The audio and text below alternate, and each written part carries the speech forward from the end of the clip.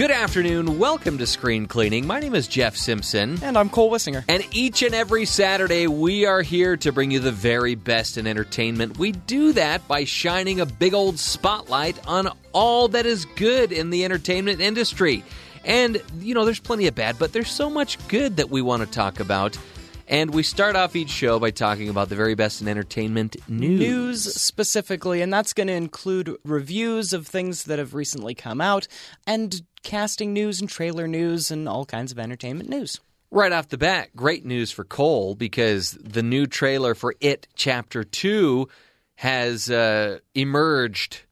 And from the sewers. He refuses to watch it. Any movie that I actually want to see, I avoid the trailers for, so that I can get it the way it was meant to be experienced. It's understandable. You don't want the movie to be wasted because they give away too much in the trailer. Which they tend to do nowadays. Typically do. Also, the It 2 trailer is significant because It 2 is kind of the signifier of the end of the summer movie season this year. The way it's going, it's going to be the first big release in September, and that will kind of tell us, okay, summer's over, we get the back-to-school slog, then we'll get some horror movies, then we'll get some Oscar bait, and then the whole year's over.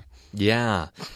But before the year is really over, we do have another movie, and we just got our first trailer, our first look, our first just absolutely horrifying look at it, and it is Cats, the movie, based on Cats the musical, but starring Jason Derulo and Taylor Swift and Jennifer Hudson, who can all sing, and also with Idris Elba in it, and Rebel Wilson, and Sir Ian McKellen, and Dame Judi Dench, and Late Night Man James Corden, and just everyone kind of dressed up CGI-ish looking like cats, and it is just maybe the most fantastic bad trailer I have ever seen. I recommend everyone to just fuel their nightmares and go check that out before checking out the movie. It'll certainly be something to look forward to. And, you know, speaking of things that we're excited for, I'm excited for the next season of Fargo, which, if you haven't seen, it's an FX show. And what I don't understand is how Ben Whishaw, who is so sweet as Paddington Bear, ended up on a show like Fargo. Pretty violent. It's official. He is on it, as well as Chris Rock. Chris Rock in a drama? Sure. Can it be true? I think so. Okay. Well, we've got that to look forward to. I'm looking forward to the next Disney live action. Are you really? Well, I mean, we're going to have some things to say about Disney live action remakes today on the show. But just in time for us to talk about the rest of them, we got casting news for The Little Mermaid that will be coming out. That's true. So if you're not aware, Disney for a while now has had the MCU, I think since 2008, when Iron Man came out. So they had this overall plan to release all these films. And I kind of feel like Disney's doing it again with live-action remakes of these animated classics. And the results have not been as good as the Marvel movies, we can just say, but more on that to come. But the good news is, in the casting side of things with The Little Mermaid, we've got an African-American Ariel. Mm-hmm. Halle Bailey. And try not to say Halle Berry. Not Halle Berry. Who's also African-American. Everyone has read it as they read the headlines. But Halle Bailey, who's got a beautiful singing voice, will be our new Ariel. So, Cole, have you also heard that Melissa McCarthy is in talks to play Ursula? And also, Jacob Tremblay and Awkwafina are parts of the cast as well. So it's Really? shaping up to be an interesting new take on Little Mermaid. Hopefully it won't just be a rehash. And how would you feel about Javier Bardem as King Triton? Ooh, interesting. You know what they ought to do? They ought to have Dolph Lundgren play King Triton. To complete his Under the Seas trifecta. Yes! So, Cole, I know that you also want to talk about a big announcement that came out recently. We got our Emmy nominations for the year. The Emmys don't exactly run calendar year to calendar year. It's kind of like midway through the summer to midway through the summer. Mm-hmm. The nomination list comes out this week. Stranger Things does not get in time for the cut. They will be next year. But Game of Thrones and Veep and a lot of those shows that just finished their final seasons a couple weeks ago did make the cut. Now, I was surprised to see that Game of Thrones had broken a record with the number 32 nominations. The reason I'm surprised is because I think everybody would agree, and I don't watch the show, but I think everybody would agree that this has been the worst season of Game of Thrones. Critics are saying that is the weakest written season of Game of Thrones, despite it getting a few writing Emmy nominations. But aside from Game of Thrones, I just want to go through the best comedy and the best drama series, just so you know what's been on television for the past year or so. So nominated for best drama. It's all going to be dark and depressing, and yeah. First, alphabetically. Okay. For you, Jeffrey. Okay. Better Call Saul. No! You're kidding me! Got nominated. This is fantastic. And we're also going to keep track. I didn't realize until these nominations came out just how little television I think I've watched in the past year. This is kind of my job, right? Yeah. On-screen cleaning, we keep you up to date with movies and television and anything you put on your screens and music and podcasts and whatnot. Well, you basically have to pay $10 a pop now to watch any favorite show of yours because they're all on different channels. And they're all hidden behind paywalls and things like that. Oh, yeah. But seeing these Emmy nominations really made me sit back and realize just how little television I've seen. So you want to keep track too. How many of these have you seen? This is probably the only one I have seen. Better Call Saul, starting off strong. The Bodyguard on Netflix. No. Game of Thrones Season 8, the final season. No. Killing Eve, Nope. also on AMC, but also kind of BBC America. Ozark on Netflix. I saw season 1. Okay. Pose on FX. Nope. Succession on HBO. Nope. And then the only show from a network television, from free television, NBC, ABC, Fox, CBS, This Is Us on NBC. Oh, yeah. Nope, haven't seen that either. Okay. So that was 15 shows. Are they just giving out nominations to everybody? I don't know what their limitations are. Whew. It's less than 10, so even if they do an Oscars rule, they fit under that. Okay, so I've seen one of those and half a different season of another. Yeah. Same with me. So I've not actually seen any of the seasons that are nominated here, but I have seen seasons of Better Call Saul and Game of Thrones in the past. Okay. Comedy series. Barry on HBO. Season 1, yes. Fleabag on Amazon Prime. The Good Place on NBC. Also the only in the comedy section from a network TV. Every episode I've seen. Okay. The Marvelous Mrs. Maisel. I've seen episodes. Russian Doll on Netflix. Nope. Schitt's Creek on Pop, and then Veep on HBO. I have seen 2 seasons of Schitt's Creek, and I've seen a couple of episodes of Veep. All right. Veep also in its final season. Similar to Game of Thrones, we'll probably get that final season bump and sympathy vote from the people. And speaking of final seasons, if you're a fan of Marvel's Agents of S.H.I.E.L.D., was kind of in the MCU when it first started, and then slowly just wasn't. They're going to be going on their last season. Season 7 will be their last. It's been announced. So if you watch CNN is still a channel that you can get on cable that doesn't have its own streaming service yet. Right. It'll be part of HBO Max. I'm so happy that I stumbled upon this because right now they're doing a miniseries produced by Tom Hanks called The Movies. Nice. So each episode is going to tackle a different decade. And I thought maybe a little bit each week we could do a little trivia and talk about each episode because it's all about the movies. And I was shocked when I watched this first episode about the 80s. I was shocked to know that out of all the movies that they mentioned, there were 44 that I have not seen. Well, 44. When you probably mention 300 movies, you're gonna. They didn't mention that many, but the cool thing about this show, they go through many different topics in this episode: empowering women in film, Me Too, action movies from the 80s, of which there were a lot, and some great ones. They highlighted specific performers and filmmakers. Okay, so just a couple of quick trivia questions. This actor, Tom Hanks, said that this movie from the 80s is the most complicated movie ever made. Is it Back to the Future? No. Same director. Zemeckis. Yes. Can you guess? What else did he do in the 80s? Because he didn't do Forrest Gump with Tom Hanks until the 90s. Another Spielberg produced movie that was not Back to the Future is I don't know. Who Framed Roger Rabbit? Tom Hanks said is the most complicated movie ever made. Probably from a rights standpoint, because it's the only time that Bugs Bunny and Mickey Mouse have ever appeared in the same movie. Okay, this movie, or these two movies, I should say, these are movies that were designed with the music video in mind. So it's a movie manufactured because they wanted to have a good music video made. So Purple Rain would have come out. That may have been in the same conversation, but not what I'm looking for here. Okay. And it was mentioned on the show. Wild Wild West wasn't until the 90s. No. And that definitely was just an extended music video for Will Smith. Right. These are two dancing movies. Oh, so possibly Dirty Dancing. That was mentioned. Footloose. Footloose is one of them. What's the other one? Also starts with an F. Ooh, so Saturday Night Fever would have been the 70s, right? Flashdance. What a feeling. The other one. Yeah. These two filmmakers, they make movies together.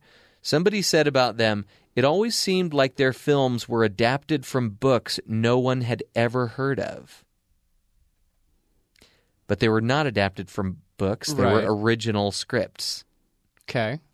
Brother filmmakers from the 80s to today. They've won Oscars. We mentioned one of their creations earlier in the show on FX. Well, it's not their creation anymore, but the name. Oh, the Fargo name would have been. So it's the Coen brothers. The Coen brothers, that's right. So, yeah, we'll give you each and every week, we'll give you a little taste of each episode of the movies because that's what we do here on the show. We talk movies. And if you haven't watched it yet, go to CNN and watch it. There are 2 episodes so far, and I'll bring you more next week when they talk about the 90s. A decade Cole's I was favorite decade. Actually alive in. Right. Okay, so you mentioned live-action remakes, and we're going to be talking live-action remakes more on the show today. But we have to talk about one live-action remake in particular on the show right now because that's out today. It's out today. And Cole and I have predicted big things for The Lion King, directed by Jon Favreau, who seems to be a cash cow for Disney right now. He's got his hands in The Mandalorian, which is going to be on Disney+. He directed a number of Marvel movies. He also directed one of the more recent live-action Disney films, The Jungle Book, which is technically the highest-rated live-action Disney movie, critically speaking. On Rotten Tomatoes. Right, if on you Rotten put Tomatoes. any stock into that. Right. Which I don't. More to come on that in just a minute. But right off the bat, I'm going to say I actually enjoyed this film more than I enjoyed The Jungle Book. Okay. Which is more than a lot of critics are saying right now. But I had a hoot when I was watching this film. Now, right from the beginning of the film, you're going to recognize some key scenes because they are carbon copied from the original. They're a shot-for-shot remake of the original. So with a lot of these films, people scratch their heads and they ask the question, do we really need a remake of this film?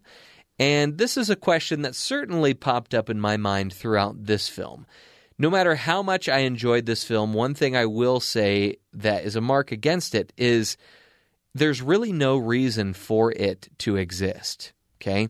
It looks beautiful. It is arguably funnier than the original animated version. They made some great casting choices with Timon and Pumbaa, Billy Eichner, and I was going Disney there for a second, and Seth Rogen. Even Chiwetel Ejiofor as Scar does a great job. And of course, James Earl Jones reprises his role as Mufasa. Good on him for staying alive in time for us to be able to have his voice again. Thank you for staying alive so we could hear you once again, James Earl Jones, that voice of God that you have. So follows the same plot. It is so similar to the original, and it deviates so little from the original that, again, no matter how much you enjoy it, you're going to consistently come back to that question, did they really need to make this? My answer would be no. My wife actually enjoyed it better than the original. However, she doesn't really care for the original. Fighting words. If you're the type of theater goer that just likes going to the movies, having a good time, and watching something that you can forget about the second you walk out of the theater, The Lion King is probably a good bet because I honestly didn't think about it much once I left. But I enjoyed it while I was there. And that's what's important. Absolutely. Well, when we return, speaking of remakes and redoing and maybe even rip-offs, when we return, we're going to be talking about rip-offs. At the movies and in music and beyond. That's up next on Screen Cleaning. It means no worries for the rest of your days. It's our problem-free philosophy. Hakuna Matata. Hakuna Matata. Yo VIP, let's kick it, which I think is a nice way to start out a song because it's saying, like, you're a very important person. Let's begin. Let's begin. And then the next lyric is, all right, stop. Which is strange because we literally just started. That was Adam Scott appearing on Conan O'Brien's show, or Conan, kind of breaking down the lyrics to Vanilla Ice's hit song, Ice, Ice, Baby. And we are actually going to revisit that song here in a bit, and I'm going to let Cole explain why we'll be revisiting that song. It's because we are talking about remakes, reimaginings, and just plain rip-offs today on Screen Cleaning. Ice Ice Baby falls into one of those categories, I think, but it's not the only song that kind of makes you think about an older song. I want to start with Ed Sheeran. You can't turn on the radio nowadays without hearing his sultry voice, and there's actually been a lawsuit regarding one of his songs sounding a little too close to one of Marvin Gaye's. I'll let you be the judge. Darling, I will be loving you till we're 70. I've been really trying, baby, trying to hold back this feeling for so long. And I'm thinking about people fall in love in mysterious ways. Let's get it on.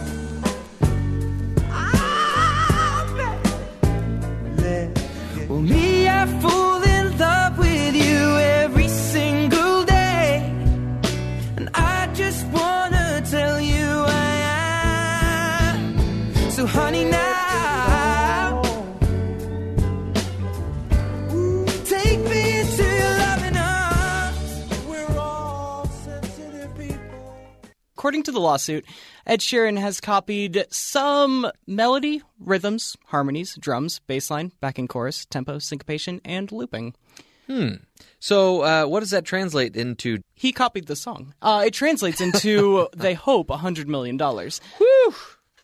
That is... They won't get that much. But, as you heard, there are similarities, especially in that beat. You can get into that groove, and they just groove right one into the other. You know, another fun thing to do is to take the theme song for the X-Files and the themes... and put that together with the theme song from Downton Abbey. Which I don't know. You've got to try it.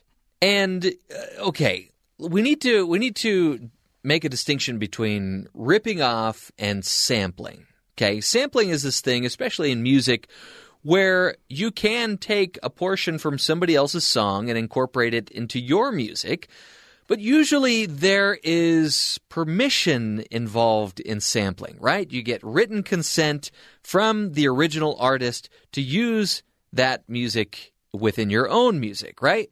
And it's called getting sample clearance from the artist. Something that Vanilla Ice did not do when he released Ice Ice Baby. Now, originally, nobody from Queen, David Bowie didn't complain, but then something happened. The song became quite the hit. And then they started paying attention and realized, we really ought to get paid for this. So he ended up settling out of court with David Bowie and Queen. I don't think we need to worry about Vanilla Ice. Even though this song was released decades ago, I think he's still riding quite the wave, financial wave, in terms of, he's doing all right. We don't need to worry about him. Yeah. But I think we ought to listen to Vanilla Ice explain that, he didn't rip off this song. Ding, ding, ding, diggy, ding, ding. Ding, ding, ding, diggy, ding, ding. That's the way theirs goes. Ours goes ding, ding, ding, diggy, ding, ding. Ding, ding, ding, ding, diggy, ding, ding. That little bitty change. It's not the same. And that little bitty change is actually called an anacrusis. I was not familiar with that. A word you learned from Vanilla Ice. Or Wikipedia. Yeah. Anacrusis, that little bitty change, was not enough for him to get away with ripping off Under Pressure from Queen and David Bowie. And there are certainly a few other songs that kind of fall into this category of sampling or ripping off or just, inspired by the chords, but it wouldn't be screen cleaning if we didn't talk about what's on the screen, right? So let's talk a little movies now. And I don't mean just Disney ripping off themselves with all these remakes. I'm talking about when the plot or the setting or the moral of the story is eerily similar between completely different movies. In the early 1990s, Robin Williams, in 1992, Robin Williams was having a heck of a year. He was the voice of the genie in Aladdin, and in the same year, he was the voice of a little bat in a movie called Fern Gully.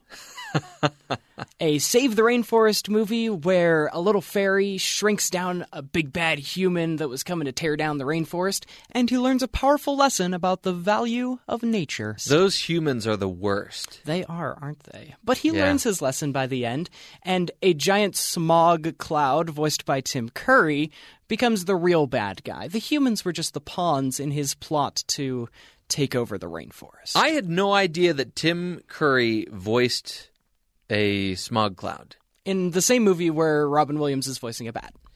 So you could go back and watch that one, where the indigenous person comes in contact with this outsider who's trying to take over their land. They go on many adventures, including frolicking through light-up forests and trying to save a sacred tree before learning the lesson of the value of nature at the end.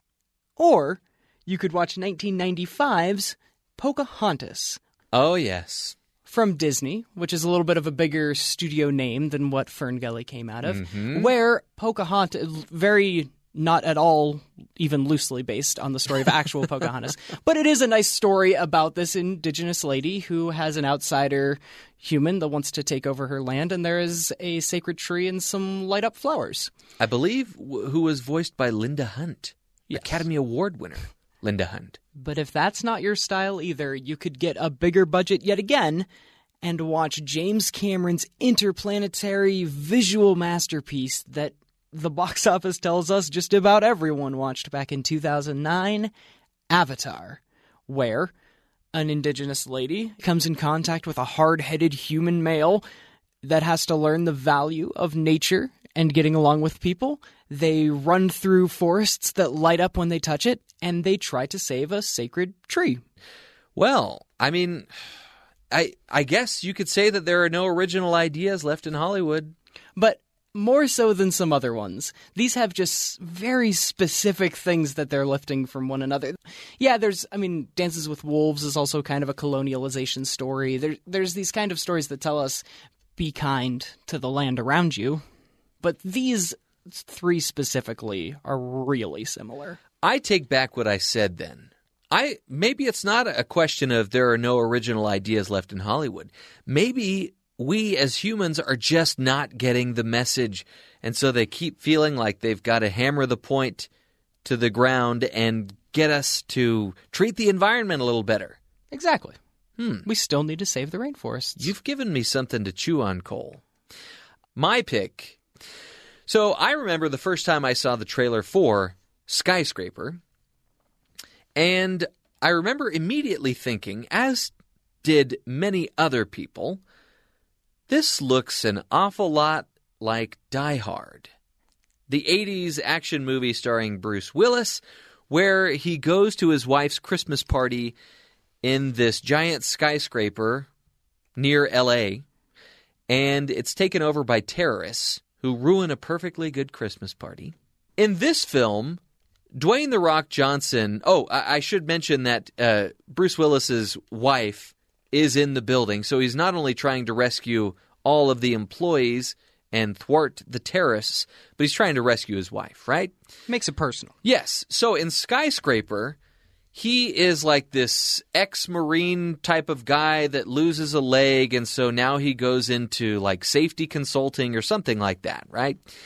And it's this state-of-the-art building called the Pearl, and his family is given an entire floor of the building to stay there while he's checking everything for safety, checking all the boxes, making sure that they can move forward with these plans, right?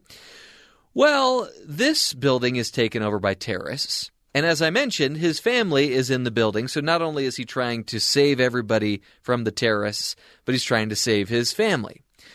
And if you want some good chuckles, you should go online and see the comments on social media that people have shared, poking fun at how much this movie is the same as Die Hard.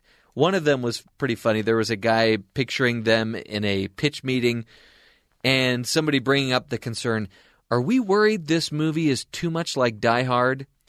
And somebody answering, we'll give him a prosthetic leg. Are we worried this will make too much money? You read it too then. That's awesome. Yes. So I think the filmmakers they're not trying to claim that this is a completely original idea. I think they said that there are, parts of Die Hard that could be seen the same as this movie.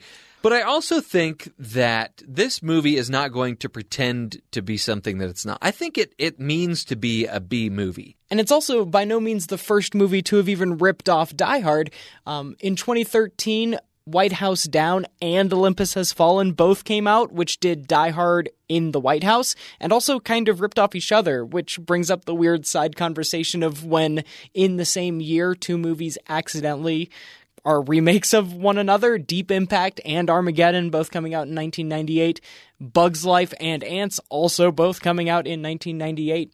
Oh, and speaking of Ants and similar releases, I've got an example from the history of comic books for you, Jeff. Ant-Man is a character that has been popularized now by Paul Rudd. Everyone and their dog has seen Endgame by now, and he also has two other movies starring alongside Evangeline Lilly's Wasp that he has been in.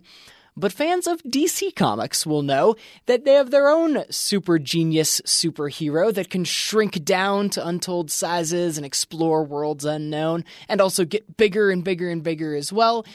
His name is Ray Palmer, and he goes by The Atom, and his first appearance in comic books was in 1961, the year before Hank Pym's Ant-Man appeared in Marvel Comics. And so you could say, and Marvel and DC kind of have a lot of similar heroes, and neither is exactly guilty of more ripping off than the other.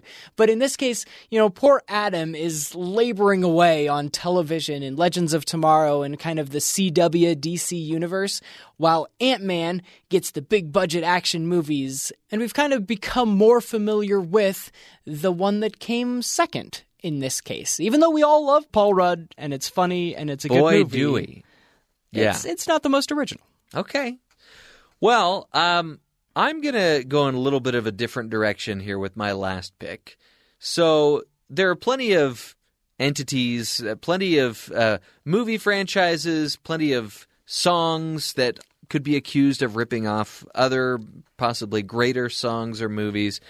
But mine is actually a product. And before I tell you about it, I want to tell you a story. When I was 11 years old, I was going home from Scouts, and one of the few times that I used a skateboard, I was crossing the street. It was at night. It was busy. I waited for the pedestrian sign like a good little pedestrian should, and I was crossing the street on my skateboard. Lo and behold, a car was turning left at the same time, plowed me over. I rolled up onto the windshield. They freaked out, slammed on the brakes, and I went tumbling off the windshield. Luckily, I got right up, and I was. They called an ambulance. Luckily, they didn't just do a hit and run. And I remember sitting in the back of the ambulance thinking, I'm fine. I need to get home. I really wanted to get home because I was going to miss an episode of Home Improvement. Oh? I remember going to school the next day, and all I had was this big purple bruise on my leg. And so I remember telling kids what happened, telling my peers, oh yeah, I was skateboarding home last night. I got plowed over by this car. Nobody believed me. Because in their minds, if I had been plowed over by this car, You'd be in a body cast. I would be much more hurt than just a big purple bruise. So then their form of taunting was in, Jeff he ran into a parked car. And I was furious. It was so frustrating. Apparently, given your skateboarding skills at the time, might not have been out of the question. It probably could, and I don't think I rode a skateboard after that. So, yeah, good point, Cole. It probably could have happened, but it didn't. Uh-huh.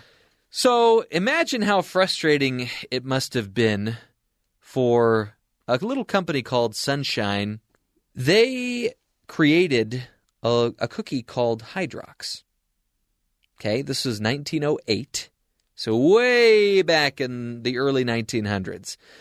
And imagine how frustrating it was for them when in 1912, a much bigger company that ultimately became Nabisco decided to come out with their own chocolate sandwich cookie called the Oreo. You may have heard of it. I have heard of. Okay, you probably even tasted one, if you can remember that. They had much deeper pockets, and they were able to make their cookie way outlast Hydrox, which unfortunately was removed from shelves after the company was sold off to various parties. It has changed hands over the years. Kellogg owned it for a while. But there was another company in 2014, Leaf Brands, registered the Hydrox trademark, which, as I mentioned, had been abandoned by Kellogg's a few years back. Leaf Brands began production of their version of Hydrox on September 4th, 2015, at the company's facility in Vernon, California. This is important information, Cole. I'm riveted. In 2017, the recipe was changed to remove artificial flavors that had been used for the previous 50 years, and the company obtained non-GMO certification, which you probably don't know is not that easy to do. There's a lot of paperwork involved, a lot of money that you have to drop to get that non-GMO certification. Anyway, apparently, and this would be interesting to do a taste test somewhere later on, but apparently the Hydrox is a darker chocolate cookie. The cream is a less sweet cream. And apparently it is crunchier, so it's not going to get as soggy as an Oreo will in milk. Imagine how frustrating it was for the Hydrox cookie. Because in their marketing, when Oreo came out, they had to be a little more aggressive. They had to start saying the original chocolate sandwich cookie. But Oreo took off so much to the point where people thought that Hydrox was the rip-off cookie. Can you imagine being the original and everybody saying, yeah, right, Yeah, Hydrox, sure.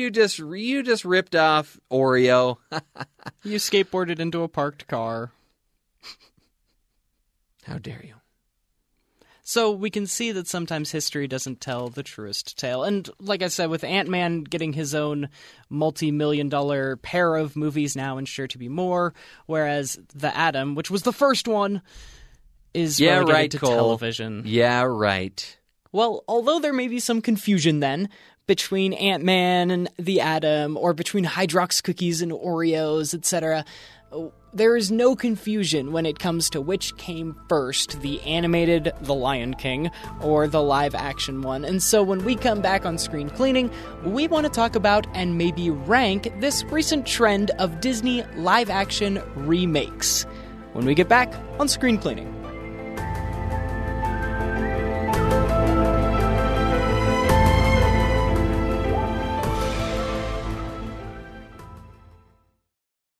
And necessities. Forget about your worries and your strife. What's that? That's a song about the good life. What's a song? You never heard a song before? Everyone's got a song. Look for the bare necessities. Welcome back to Screen Cleaning. We just finished talking about rip-offs at the movies, with music, with food even. Because Jeff always ends up bringing up food in any conversation. Right. And although some of these films that we're about to talk about might be considered, some might say that they're rip-offs, others might just call them remakes. So we wanted to take Disney's some time. just ripping off themselves nowadays. So that's called a remake. So we're going to spend some time ranking all 8 of the modern trend of Disney live-action remakes. We should define what it means to be a live-action remake and what it means to not. And so we're considering the start to be about 2010-ish, when Alice in Wonderland was directed by Tim Burton. Right when it looked like these weren't just flying by the seat of their pants. Right when it looked like they were formulating a plan, we're going to start making a whole series of live-action remakes. Because it should be noted, and honorable mentionly so, that in the 90s they did make a Jungle Book before they made another Jungle Book, and they did make 101 and 102 Dalmatians as well. Okay, and thankfully we won't have to talk about either one of those Dalmatian movies. I kind of, I rewatched the first one, and Glenn Close as Cruella de Vil. No arguing that. Fantastic. That is... And Cole? then Hugh Laurie and Arthur Weasley as Horace and Jasper, also fantastic. I'm going to say this right now, Cole. Of all of the casting choices for any of these live-action movies, Glenn Close as Cruella de Vil is by far the greatest casting decision they made. I'll dispute that, Okay. but not until we talk about our favorite live-action remake. Ooh, I can't But we're going to wait. start with our least favorite, and that is the other Jungle Book. That would be shocking because we mentioned earlier in the program that the critics say that this is the best live-action Disney remake.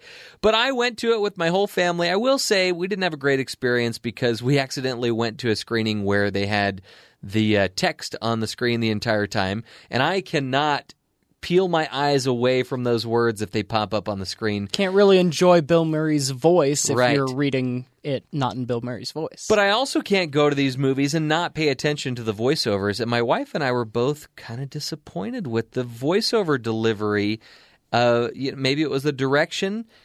It was certainly beautiful to look at. Yeah. Cinema-wise, the Yeah. lighting was good, and CG has come to such a point where it really did look like the bear and the jaguar and the tiger, and everyone was doing these things. Yeah. But ultimately, it just wasn't interesting. Speaking of good to look at, this next movie, which is our second least favorite on the list, is Alice in Wonderland. Anything Tim Burton is going to be fun to look at. Right. Huge points here for the style and the look of it. Maybe even some casting choices. Helena Bonham Carter as the Queen of Hearts and Crispin Glover as her little minion guy. Johnny Depp, I mean, up at this point, we've seen him in so many of these types of roles. It's nothing new from him. And, also a good choice with the actress that played Alice, Mia Wasikowska or something like that. Yeah, but just didn't do it for me. I saw this movie alone on my birthday. And this was the first movie I ever remember falling asleep during in that's the never, theaters. never a good sign. Yeah. Never a good sign. Now, the next movie on our list is the movie that I actually, on my individual list, I placed dead last.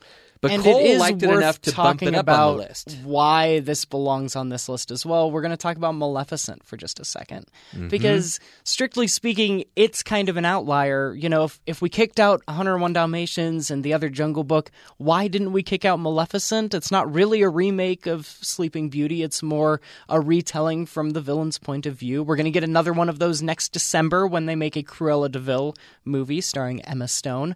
So I rank it very highly because it does something different, and it really gives us a new voice into the character, and it takes an old property like Sleeping Beauty that on its own is pretty boring and just very by the books, old style Disney, and gives it an updated story and new interesting dialogue, and makes it something new. This is why our listeners tune in to Screen Cleaning, because you and I don't see eye to eye on many things at all. And this is just an example. I actually think the original Sleeping Beauty is one of the greatest Disney movies made because it's able to tell a story so well using mainly music. And the music is beautiful. There's not much going on in Maleficent. Most of the movie, she's just walking around the woods, spying on people, and not doing a whole lot of anything. All they did basically was turn the villains into heroes and the good guys into bad guys. Really, I couldn't think of a single likable character from this entire movie. It's just a downer of a movie, and I'm not even going to bother showing it to my kids because I just don't think they'll care for it. Neither did I. Sad. But this one is kind of middle of the road Disney remake, and it's Beauty and the Beast. Yeah, if we're going to talk about, why I liked Maleficent, we need to talk about why I didn't like Beauty and the Beast. Okay. It seems like every choice that they made to do something different was the wrong choice. Beauty and the Beast is one of these perfect Renaissance era remakes, and they really didn't give us anything new by making the new version. They made Be Our Guest longer and more CGI-y. Yeah. They put in a couple new jokes that just didn't land. Everything about it just kind of was flat. When the original is so great. Right. And this one automatically was going to have huge shoes to fill because the original was nominated for Best Picture. Back when there was not a Best Animated Feature category, and back when there were only 5 nominees for Best Picture. That is huge. So, yeah, it was going to be a tough act to beat anyway. And the next one, I liked probably about the first half of it. And I liked some of the stylistic things that were done in it. It's Tim Burton, once again, directing Dumbo. Another movie that I ranked a little higher than Jeff whenever we were trying to put this together, because I think just as a rule, I appreciate Disney remaking the old movies more than the new movies because I think there's more room to grow in the old movies. Sure. Dumbo, the original, is kind of boring, and I mean it has not aged well. It hasn't Many people aged would well. argue They were able to take out a couple things that wouldn't fly if they remade it. It's a very interesting choice in a very 101 Dalmatians, the first one, way to not have Dumbo talk. The interaction between him and his mom and the mice and everything was kind of the driving force in the original. And so when you remake it, you put the onus on the kids and on Colin Farrell and on, Michael Keaton and Danny DeVito and Eva Green, the kind of Tim Burton staples. And I think they do an amazing job to tell the story anyway. This is classic Tim Burton. Tim Burton, he just loves stories about rejects, about misfits. And Dumbo is a misfit because of his gigantic ears. I didn't care for Michael Keaton as the bad guy. They tried to do a reversal of roles from Batman Returns, where now Danny DeVito's the good guy and Michael Keaton's the bad guy. But I particularly liked how they handled the how are we going to explain away this drunk scene where Dumbo gets drunk. Not in the new film. Instead, he's just in awe at this pink elephants on parade. That was my favorite scene from the movie, is how they did that with all these bubbles that move around. The imagination of seeing Michael Keaton's new version of the circus. And what did you think of Let's Get Ready for Dumbo? I mean, the first time I laughed. The fact that it happened again, I groaned a little bit. Gosh. It's the actual Let's Get Ready to Rumble guy. Right. Kind of cool. Playing himself. Kind of funny. All right, so the next movie on our list is the Guy Ritchie directed Aladdin, a movie that, again, for me, is very hit or miss. You're probably sensing a pattern on this list as we hit number 6. We haven't really liked any of them yet. Good casting choices in this movie for the most part. I didn't care very much for Will Smith's The Genie. Not entirely his fault, but the actors that they got for Aladdin, Jafar, and Princess Jasmine, I thought were fantastic. For me, very similar to Beauty and the Beast. There were some places where they expanded on the story, but it started as such a complete and good modern story that they didn't really need to. And when it comes down to it, if I want to watch Aladdin, I'm going to pop in the animated version, probably not this one. Yeah. So you wouldn't guess it if you were to look at Rotten Tomatoes right now, but The Lion King, we're putting at number 2 on our list. And I rely on your because expertise. Cole has not seen it. Mm-hmm. But like I said, it was very enjoyable. It was beautiful to look at, very funny, some really good casting choices. But again, you're probably going to leave the theater thinking, they didn't really need to make that. There's no reason for this movie to exist. And I'm going to push you back just a little bit on that concept, because as much as I've been saying I don't like the newer ones, it's still kind of exciting as a theater experience to go and see these beloved classics, the 90s Renaissance-era Disney movies brought to life in a different way. I mean, I spent the late 2000s, early 2010s watching any YouTube video of someone covering these songs or kind of like bringing them to live action and running around as I could. And now to see actual Disney take real actors and put this in front of me, it's really exciting to watch. But at the end of the day, when I want to watch the whole movie again, I'm just going to go back to the animated classics. Yeah. So Cole, what is our favorite live action Disney remake on our list? Got to be Cinderella. Yes. And my favorite casting decision, a tie for first place, Helena Bonham Carter as the cool fairy godmother and Cate Blanchett as the evil stepmother. Not the roles you might think when you hear that they're going to be cast in this movie. I love it. Yes. And this overall is just by far and away the best Disney remake that they've made. The animals don't talk like they do in the original, which is okay. There was room to improve. Yes, they also don't sing any of the songs, which is okay. It's Kenneth Branagh directing it, so you know he's going to take it seriously. He's going to direct his actors very well. And I loved Lily James as Cinderella. She was very kind, very forgiving, and it was different enough that it really warranted a remake. There wasn't an overabundance of jokes. There wasn't just a gratuitous CGI. It was a serious new take on, the Cinderella story is something that's been remade and ripped off hundreds of times in the course of cinema, but for Disney to go back and look at their characters and really tell this again in a serious way, I think worked very well. Well, that's going to do it for our discussion on Disney remakes. When we return, we know you're itching to find out who is doing better on their summer movie box office report, Cole or me, and we're going to find out when we return. This is Screen Cleaning.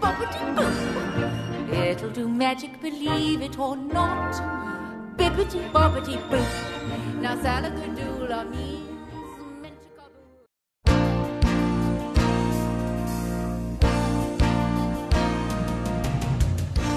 This is my wake-up song. I don't know about you, Cole. This gets me going. Gets you up on a Saturday afternoon. Right.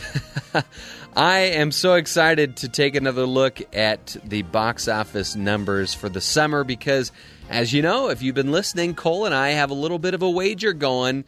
He thinks he's going to be right. I think I'm going to... Well, I hope I'm going to be right. I think that my being right relies on the movie coming out this weekend, though. Yes, because you had The Lion King at number 1, and it's projected to make a whole lot of money. If it hits that $175 million projection for the weekend, it would be the highest opening weekend of the summer, not including, again, we talked about Spider-Man's 6-day weekend. Right. Spider-Man's actual weekend was 90, and so... anything above 130 or so, where Toy Story 4 ended up, would have it on track to be the highest movie of the summer. Could be a shoo-in. That's what I need. I'm banking on it not being very popular once that many people go see it. I have to bank on that. Otherwise, Aladdin I'm has doomed. had 3 months in the theater and is still going strong. Still Lion number King 4. Won't get that. It's still number 4 after you said 3 months. Aladdin, so here's a little box office trivia for you. It was in the top 5 8 straight weekends. It did duck out just for one weekend last weekend, but during the week again, it kind of climbed back up in there. So that could mean one of two things. Either people love it and it's had great word of mouth, and if you look on Rotten Tomatoes at least, the audience does love it. Or it means there's just a whole lot of nothing coming out this summer. It also gets the musical effect. Often musicals, True. things that you can sing along to and take your friends to and enjoy the music of, will stick around because you can sing the songs. Well, let's just hope that by the end of the summer, Cole is not singing. In short, my friend Jeff is doomed. In short, our pal Oh, pal. is doomed. Wah. You can play that again at the end of the summer if I am doomed, if you like. Will do. I will eat crow. Yeah, I don't mind doing it. Just don't eat Zazu. I'll eat about anything. I love food. Anyway, so Spider-Man Far From Home, still number one. And do you think it has the legs to pass Toy Story 4, which has also done extremely well? We will see. I, for the interest of my list, hope it does not quite, but I kind of hope that it does because I enjoyed it a little bit better as a movie. Did you have Toy Story 4 ahead of Spider-Man? I did. I had Lion King, then Toy Story 4, then Spider-Man. You had Toy Story 4, then Spider-Man, then Lion King. Okay. Well, I hope Spider-Man can shoot enough webs to make it past The Lion King. But those were our consensus top three, and so now they're all kind of coming out. They need to all push their ways up there. Everything after that is kind of a crapshoot, to be honest. We're all over the board. Movies that we didn't even consider are way up on the list, like John Wick 3.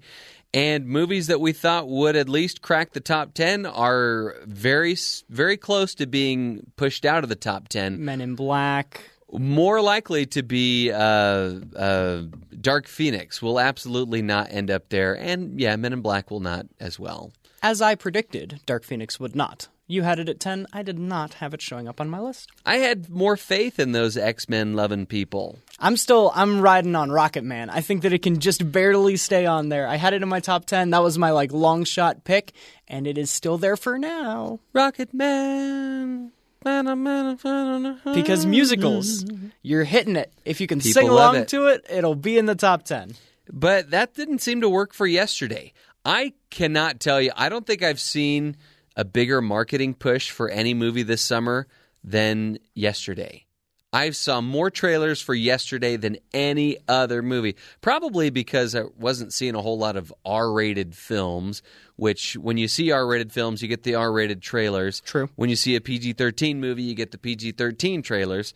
But, yesterday I thought would have made a little more money. It's doing pretty well. I mean, I'm sure it didn't cost a lot of money to make, and it's already at $51 million. Mm-hmm. So it's doing all right. Yesterday and Rocket Man, both musicals and both original concepts. They're not sequels and not remakes. We've spent the whole show talking about rip-offs and remakes of one way or another, and I just wanted to bring a little box office news to that point as well.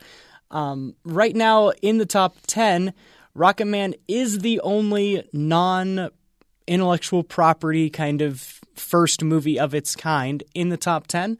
And that's nothing new. Anyone lamenting that, oh, no movie is new? I went back and looked at the top summer movie, and going back all the way to 2003 was the last time that the number one movie of a summer was not a sequel or a remake. Wow, and what was that, Cole? It was Finding Nemo. A Pixar movie, and Pixar kind of has its own brand to go on. But back in 2003, that was one of their first, and Finding Nemo was the number one movie of the summer. Since then, it's been Shrek 2, Star Wars 3, or 6, depending on how you look at it. Pirates of the Caribbean 4, Spider-Man 3, Indiana Jones 4, Transformers 2, Toy Story 3, Transformers 3, Avengers, or MCU number 6 or so, Iron Man 3, X-Men Days of Future Past, which is X-Men 5 or 6, Jurassic World, which is Jurassic Park 4, Finding Dory, which is Finding Nemo 2, Guardians of the Galaxy 2, Incredibles 2, and now, so far, Toy Story 4. You know what? I think when the dust settles and the years pass, I think a lot of these movies that are original are going to be remembered maybe a little better. More fondly. Yeah. I hope so. Absolutely. The Princess Bride never made a whole lot of money at the movie theaters. Wouldn't be screen cleaning. Jeff didn't sing its praises. Right. And, who doesn't love The Princess Bride? Well, as you know, we like to end each and every show by doing a little panning for good. There's good in them there hills.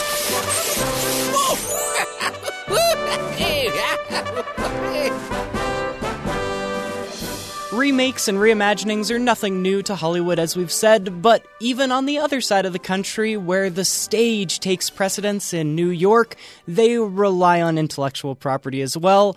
I want to talk about The Lion King stage play on Broadway. That is awesome. I mean, I've been lucky enough to see that. I saw it in Seattle. Where did you see it, Cole? On Broadway. Whoa. It is, to date, I grew up in Pennsylvania, and it is really a crying shame that I only went to New York to see a Broadway show once, the musical and theater and movie fan that I am, but when I did, it was to see Lion King. Yeah. Came out a couple years after the movie, so very based on the movie.